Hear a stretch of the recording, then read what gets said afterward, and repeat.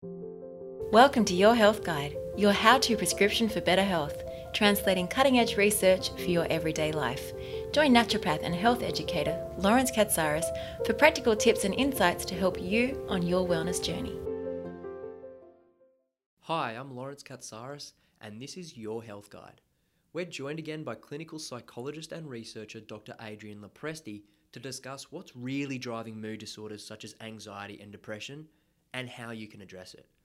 Dr. Lopresti discusses 5 physiological drivers that influence our brain health and ultimately affect our mood, providing us with a great overview of how our health impacts our mood and why we need to address mood disorders holistically. He discusses his research on turmeric and saffron and how he came to studying these herbs and the results they've produced in clinical studies for depression and anxiety, as well as other foundational nutritional ingredients he uses to help with mood disorders. At the same time, Dr. Lopresti reminds us we can't use a pill for an ill approach and expect that dosing with medications or even natural supplements will fix the problem. But real improvement comes from addressing what caused the problem in the first place, and that will be different in each of us.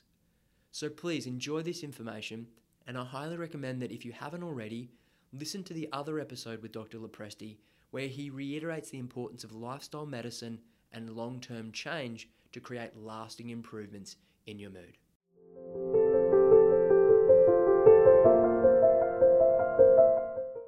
Well, thank you so much for joining me again, Adrian. No problem at all. We were talking previously about the importance of rounded, holistic dietary and lifestyle interventions and how they are so important for helping to improve our mood and helping with the treatment of mood disorders.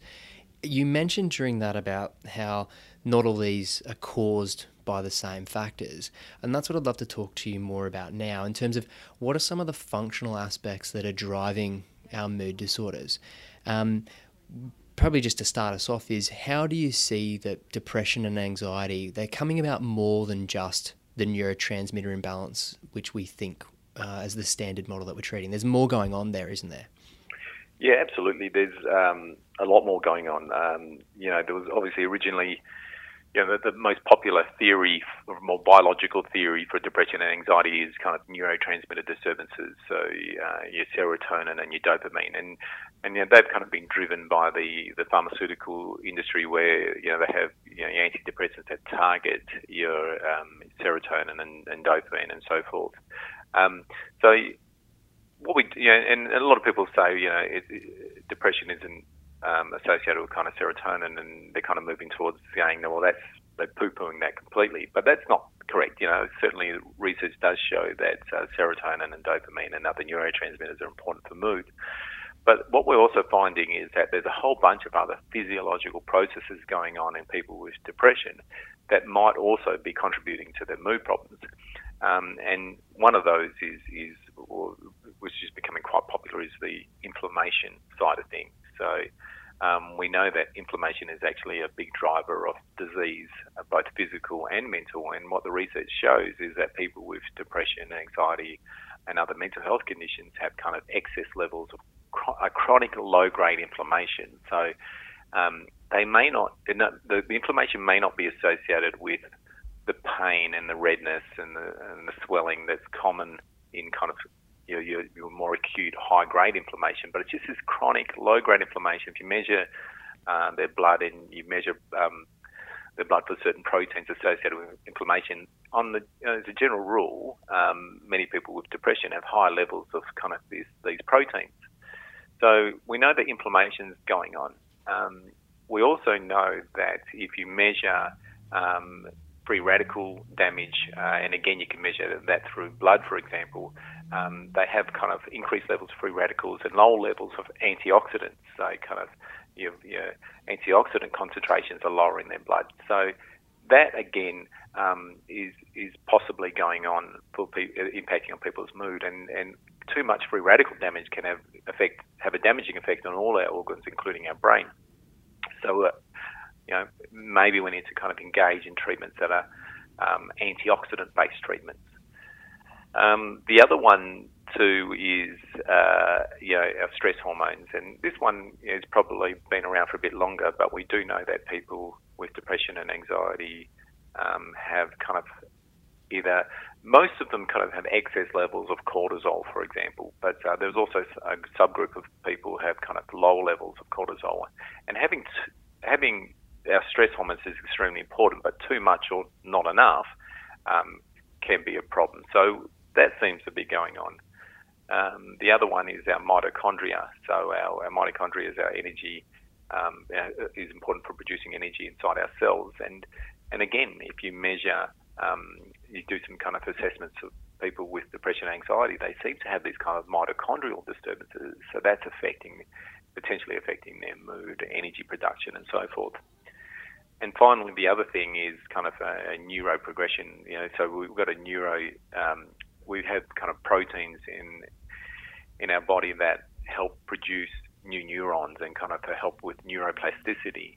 And what the research is showing is that people with mental health conditions have kind of deficiencies in important proteins associated with neurogenesis. One of them is called brain-derived neurotrophic factor, and that can be a thing.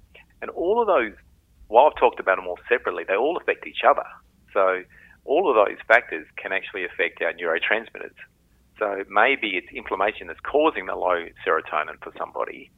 And you're treating the serotonin to improve the mood, but how about if you go more upstream and treat the inflammation? And then as an effect of that, serotonin just naturally increases. That's perfect. That's such a comprehensive roundup on everything that's taking place. You're saying inflammation, oxidative stress or free radicals, excess and chronic high amounts of cortisol, our stress hormone, mitochondria dysfunction, and mitochondria being the little engines in our cells that produce the energy, and problems in neuroprogression or changes in our neuronal growth factors. And collectively, those, what have we got, 3-5 different areas will be influencing each other, and then also influencing the standard level or the standard factor that we know that influences our mood, which is our neurotransmitters. And so, we may be working through medications on neurotransmitters, but like you're saying, we could also go more upstream. It could be because of the inflammation, or it could be because of the chronic cortisol, or it could be because of the mitochondrial dysfunction that's all continually feeding off each other and contributing to someone's mood disorder. That's fantastic. And I think something that's just worth mentioning is there's a lot of evidence on that as well. Like you mentioned, like the standard understanding of mood disorders is an imbalance in neurotransmitters, but the evidence has been accumulating for sort of decades on what you've just talked about: inflammation, oxidative stress, cortisol, mitochondria, problems in neuroprogression. There's a lot of foundations to show that actually is involved in mood disorders as well, isn't there? Yeah, it's not, I think it's gone beyond theory now. I think there's plenty of research to support it. And particularly the area of kind of inflammation, it's numerous, dozens or even more, a lot more than that. Studies showing that inflammation is a factor in people, and potentially if you reduce inflammation, anti-inflammatory treatments may have antidepressant effects. So that's definitely going on there. So I think there's a good solid base of research now to support this stuff going on for people with mental health conditions.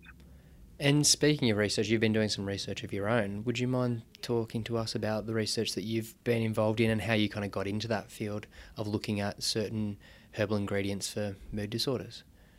Yeah, I mean, some years ago, I was looking at some of the research, and I was quite interested in the inflammation depression link. And what I found interesting was a few studies that actually showed that if you give people an antidepressant plus a pharmaceutical anti-inflammatory, there was a few studies that showed when you give people the two, they do better than just on the anti-inflammatory on its own.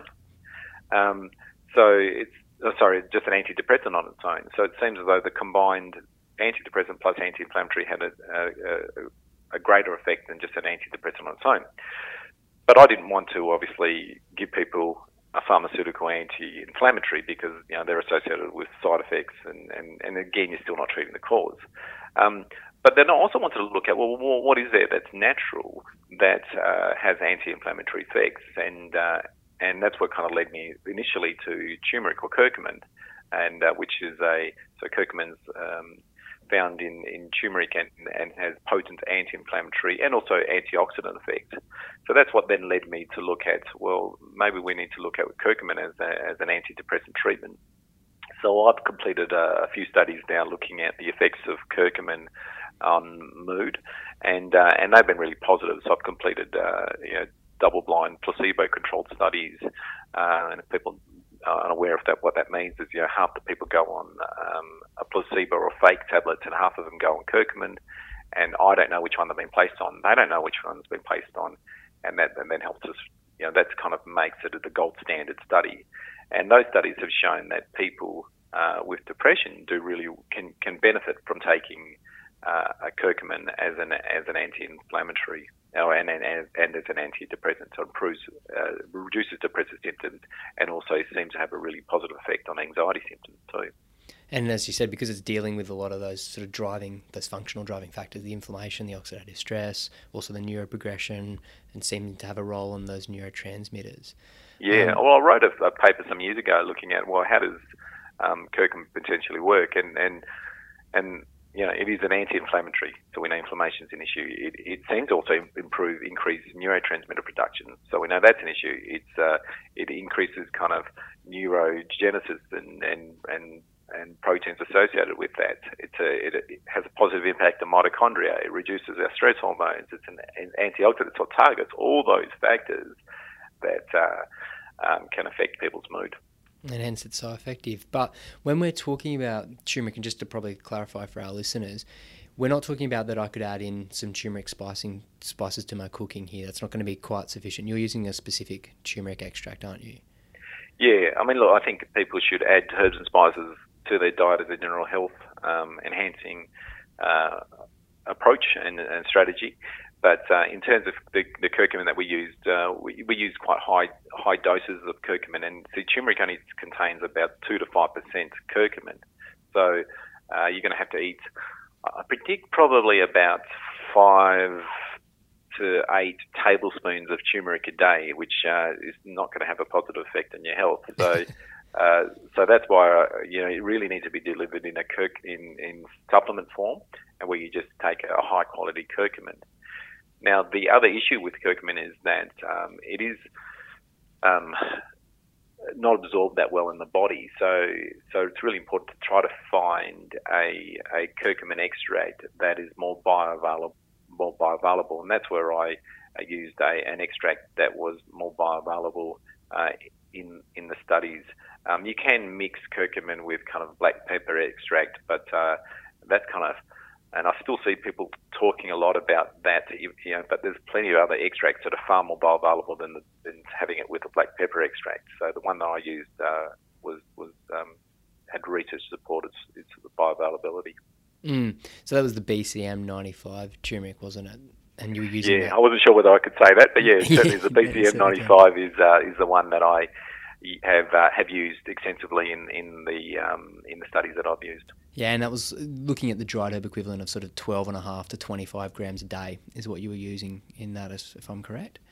Yeah, that's correct. And what you're finding is that was helping with mood disorder, that was helping with depressive symptoms, and that was also helping with anxiety as well, wasn't it?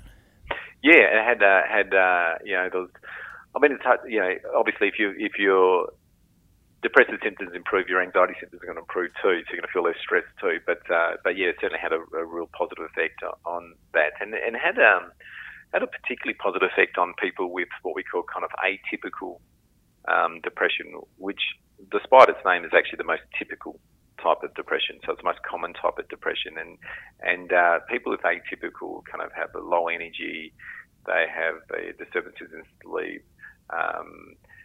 They are kind of more sensitive to social rejection. So if you're kind of presenting with those symptoms, then they do exceptionally well on curcumin.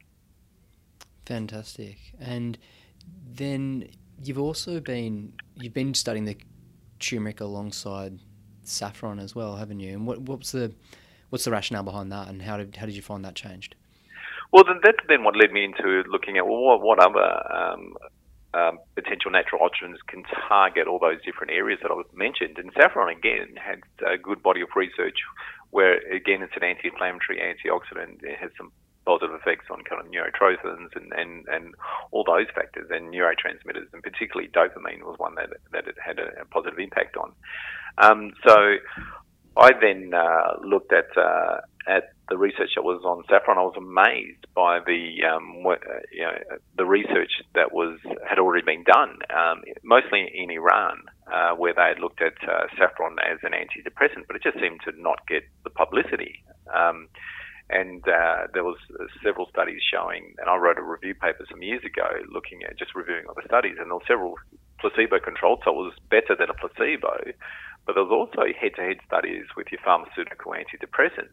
And what that research was showing was that saffron was as effective as your pharmaceutical antidepressants for people with mild to moderate depression. And so I've now conducted a couple of studies, or one looking at combined saffron and curcumin combination, and that was shown to be effective. I've just completed a study looking at saffron with teenagers, and that again was really positive results. So we found that, so I had teenagers, again a double-blind placebo-controlled study where half of them took the saffron extract and half took the placebo, and they were teenagers with your symptoms of anxiety and depression, so self-reported symptoms of anxiety and depression, and we found that over an 8-week period, the saffron had a positive improvement on their anxiety levels, particularly kind of your social anxiety and separation anxiety, which is a common problem with teenagers, and it also reduced depressive symptoms over the 8-week period. So that was a really promising study. It was the first study that's been done in teenagers, and I think unfortunately studies in youth are limited, particularly with natural options. So this is a really good quality study which confirmed that saffron was positive.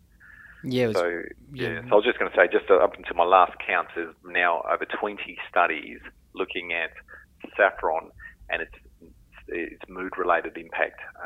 Now it's just amazing.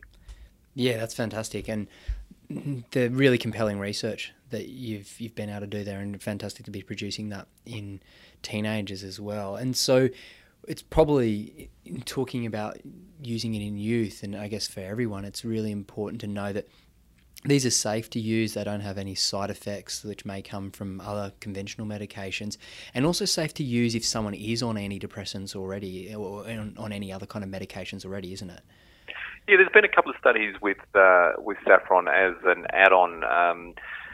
But more looking at a component in saffron. There was one that looked at crocin, which is a component in saffron, and that it's actually shown that the combined, taking an antidepressant plus the crocin together had a greater effect than having the antidepressant on its own.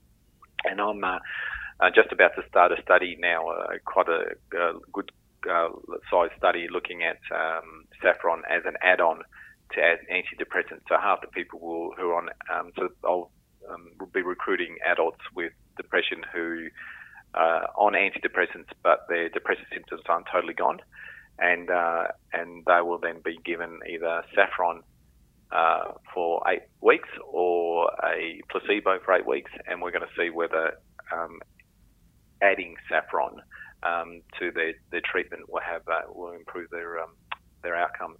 But up until, and those results won't be out till later next year. But I think if somebody wants to try it, I think saffron is a good option for people to try, even if they're on medication. The issue with saffron is that quality is an issue, and because saffron is so expensive, it is subject to adulteration. So quality can vary significantly. So I really encourage people to use a saffron extract that has been tested for potency and purity. And again, we've used a saffron extract known as Affron, and that one is one that's grown in Spain and high quality saffron extract. And the other thing I just wanted to mention is that people do freak out when I say saffron because it's so expensive. The good thing is that a tiny amount is needed, so it makes it very cost effective for people. That's perfect. I was going to say, I think you're looking at, it's like 90 milligrams that you're using of the saffron per day, I think, isn't it? Yeah, people get. I mean, I suppose the issue here is, people get a bit confused because in Australia, we're using the kind of extract equivalent, which is 90 grams. But if you see studies, that I've done, or it's 15 milligrams that I'm kind of citing in there. But be aware that they're the same. Yeah, it's just the conversion rate, because that actual extract is as you say, the dried herb equivalent of it. But then you can boil that down to how much you're actually delivering of that extract. Thanks for clarifying that. So, safe to be using alongside your antidepressants or your sedative medications. I probably should just clarify that if you're taking certain other medications, like maybe for your cardiovascular health, that you may see some interactions there. So making sure you're checking that with your practitioner. But as you're saying, making sure you're getting these ingredients, because both turmeric and saffron you want to be making sure you're getting high quality ingredients and getting that from a prescribing practitioner, and not just picking up any saffron or any turmeric formulation could you necessarily expect to receive benefits from, but making sure you're using a good quality, validated ingredients from your prescribing practitioner should be able to help with that. Absolutely. Now, that's fantastic in terms of giving us a really good understanding about turmeric's role in working with these inflammation, oxidative stress, cortisol, the mitochondrial dysfunction, the neuroprogression defects and neurotransmitter imbalances. And so thank you very much for clarifying that. I'd probably like to step into the next part, which is talking about other ingredients that you've found that can also be working functionally with that, and any other interventions that you like to use. I understand you've also been doing other studies with other herbs, and are there other nutritional ingredients or other herbal ingredients that you like to use to address those core defects that could be driving mood disorders? Yeah, look, I mean, there's lots out there, and I use a kind of a small kind of selection of supplements that I recommend, and it's more kind of your evidence-based supplements that are out there. But I'm aware that there's a lot of traditionally based herbs and ingredients that people use, and I know that they're available through Metagenics. But I suppose one thing, my kind of core side of things is, as a general rule, I'll recommend a good quality fish oil supplement. So your omega-3s have a really positive effect on brain function and seem to have a good effect on mood. So I'd recommend a good quality fish oil supplement, generally one higher in EPA concentrations. That seems to kind of have a better mood enhancing effect. The other one would be a B complex. B vitamins is extremely important for production of neurotransmitters and other hormones. So I'll recommend a quality B complex. And the other one that I've started kind of adding to my core is even your probiotics, which sounds a bit weird for a lot of people, but the brain-gut connection is increasing research showing the importance of the brain affecting the gut, but also the gut affecting the brain, and how our gut can have an impact on again inflammation and neurotransmitter production and all those things. So and there's now a good body of research showing that probiotics can have a mood enhancing effect for people. So fish oils, B complex, probiotics is kind of your core stuff that I look at, and the other one that I regularly use is a magnesium too, because magnesium can have a really positive effect on mood, and many people with depression and anxiety have low levels of magnesium. So I'd recommend a good magnesium supplement and generally kind of your powdered forms are better because you can deliver more, and a good bioavailable form of magnesium. And all of those, I'm just looking at your list there, and all of those, interestingly, are working on those core defects that we were talking about in terms of the functional drivers. And I guess that's the benefit of when you're working from a functional approach.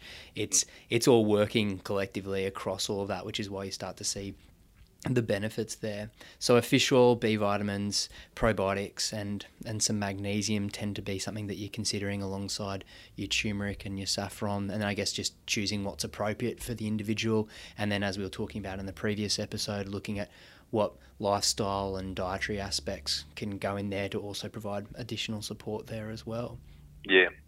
And obviously your other supplements, they are very individualised depending on the person. So obviously, if you measure their iron levels and they need iron, then you recommend an iron supplement. Vitamin D is another one again, you want to make sure there's good iron levels. Vitamin D levels going on. So certainly measuring vitamin D and supplementing accordingly. Nice. That provides us with a nice list about why it's important to be covering our bases nutritionally, and how these herbal interventions can be working on those core defects, which I think gives a really nice rounded approach, and I can start to see how you're getting such fantastic benefits with what you're doing, Adrian, with you applying this from a functional perspective on the physiology of what's happening in our body, and then making sure that how we're living and supporting ourselves in our lifestyle and our diet, as we discussed in the previous episode, also helps to create a collaboration with that treatment and to produce even better effects. Anything else that you wanted to explain in terms of the physiological links on the drivers of mood disorders there? No, obviously, the supplements, I've recommended in this segment, we talked about supplements, and we need to be aware that that's what they are, that they're supplements, they're not replacements. Again, I'm going to harp on that integrative approach. It's not just about taking a whole bunch of tablets, and many people will go, well, they're natural, and they are, but you're not treating the cause, necessarily for a lot of people. There are genetic factors, so many people may need to supplement because of kind of polymorphisms associated with the genes, but remember, it's supplements plus what else are you doing to help improve your mood. Don't expect there to be a magic pill, because it doesn't exist.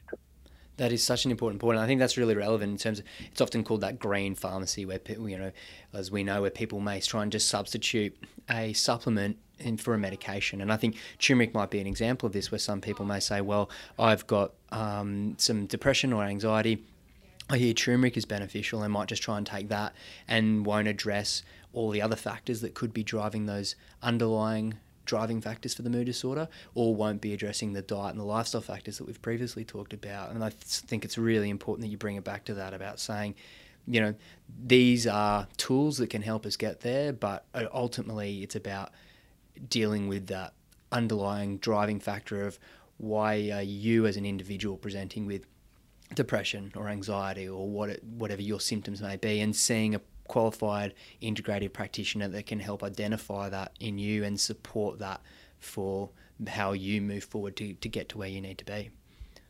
Terrific. Yes, exactly.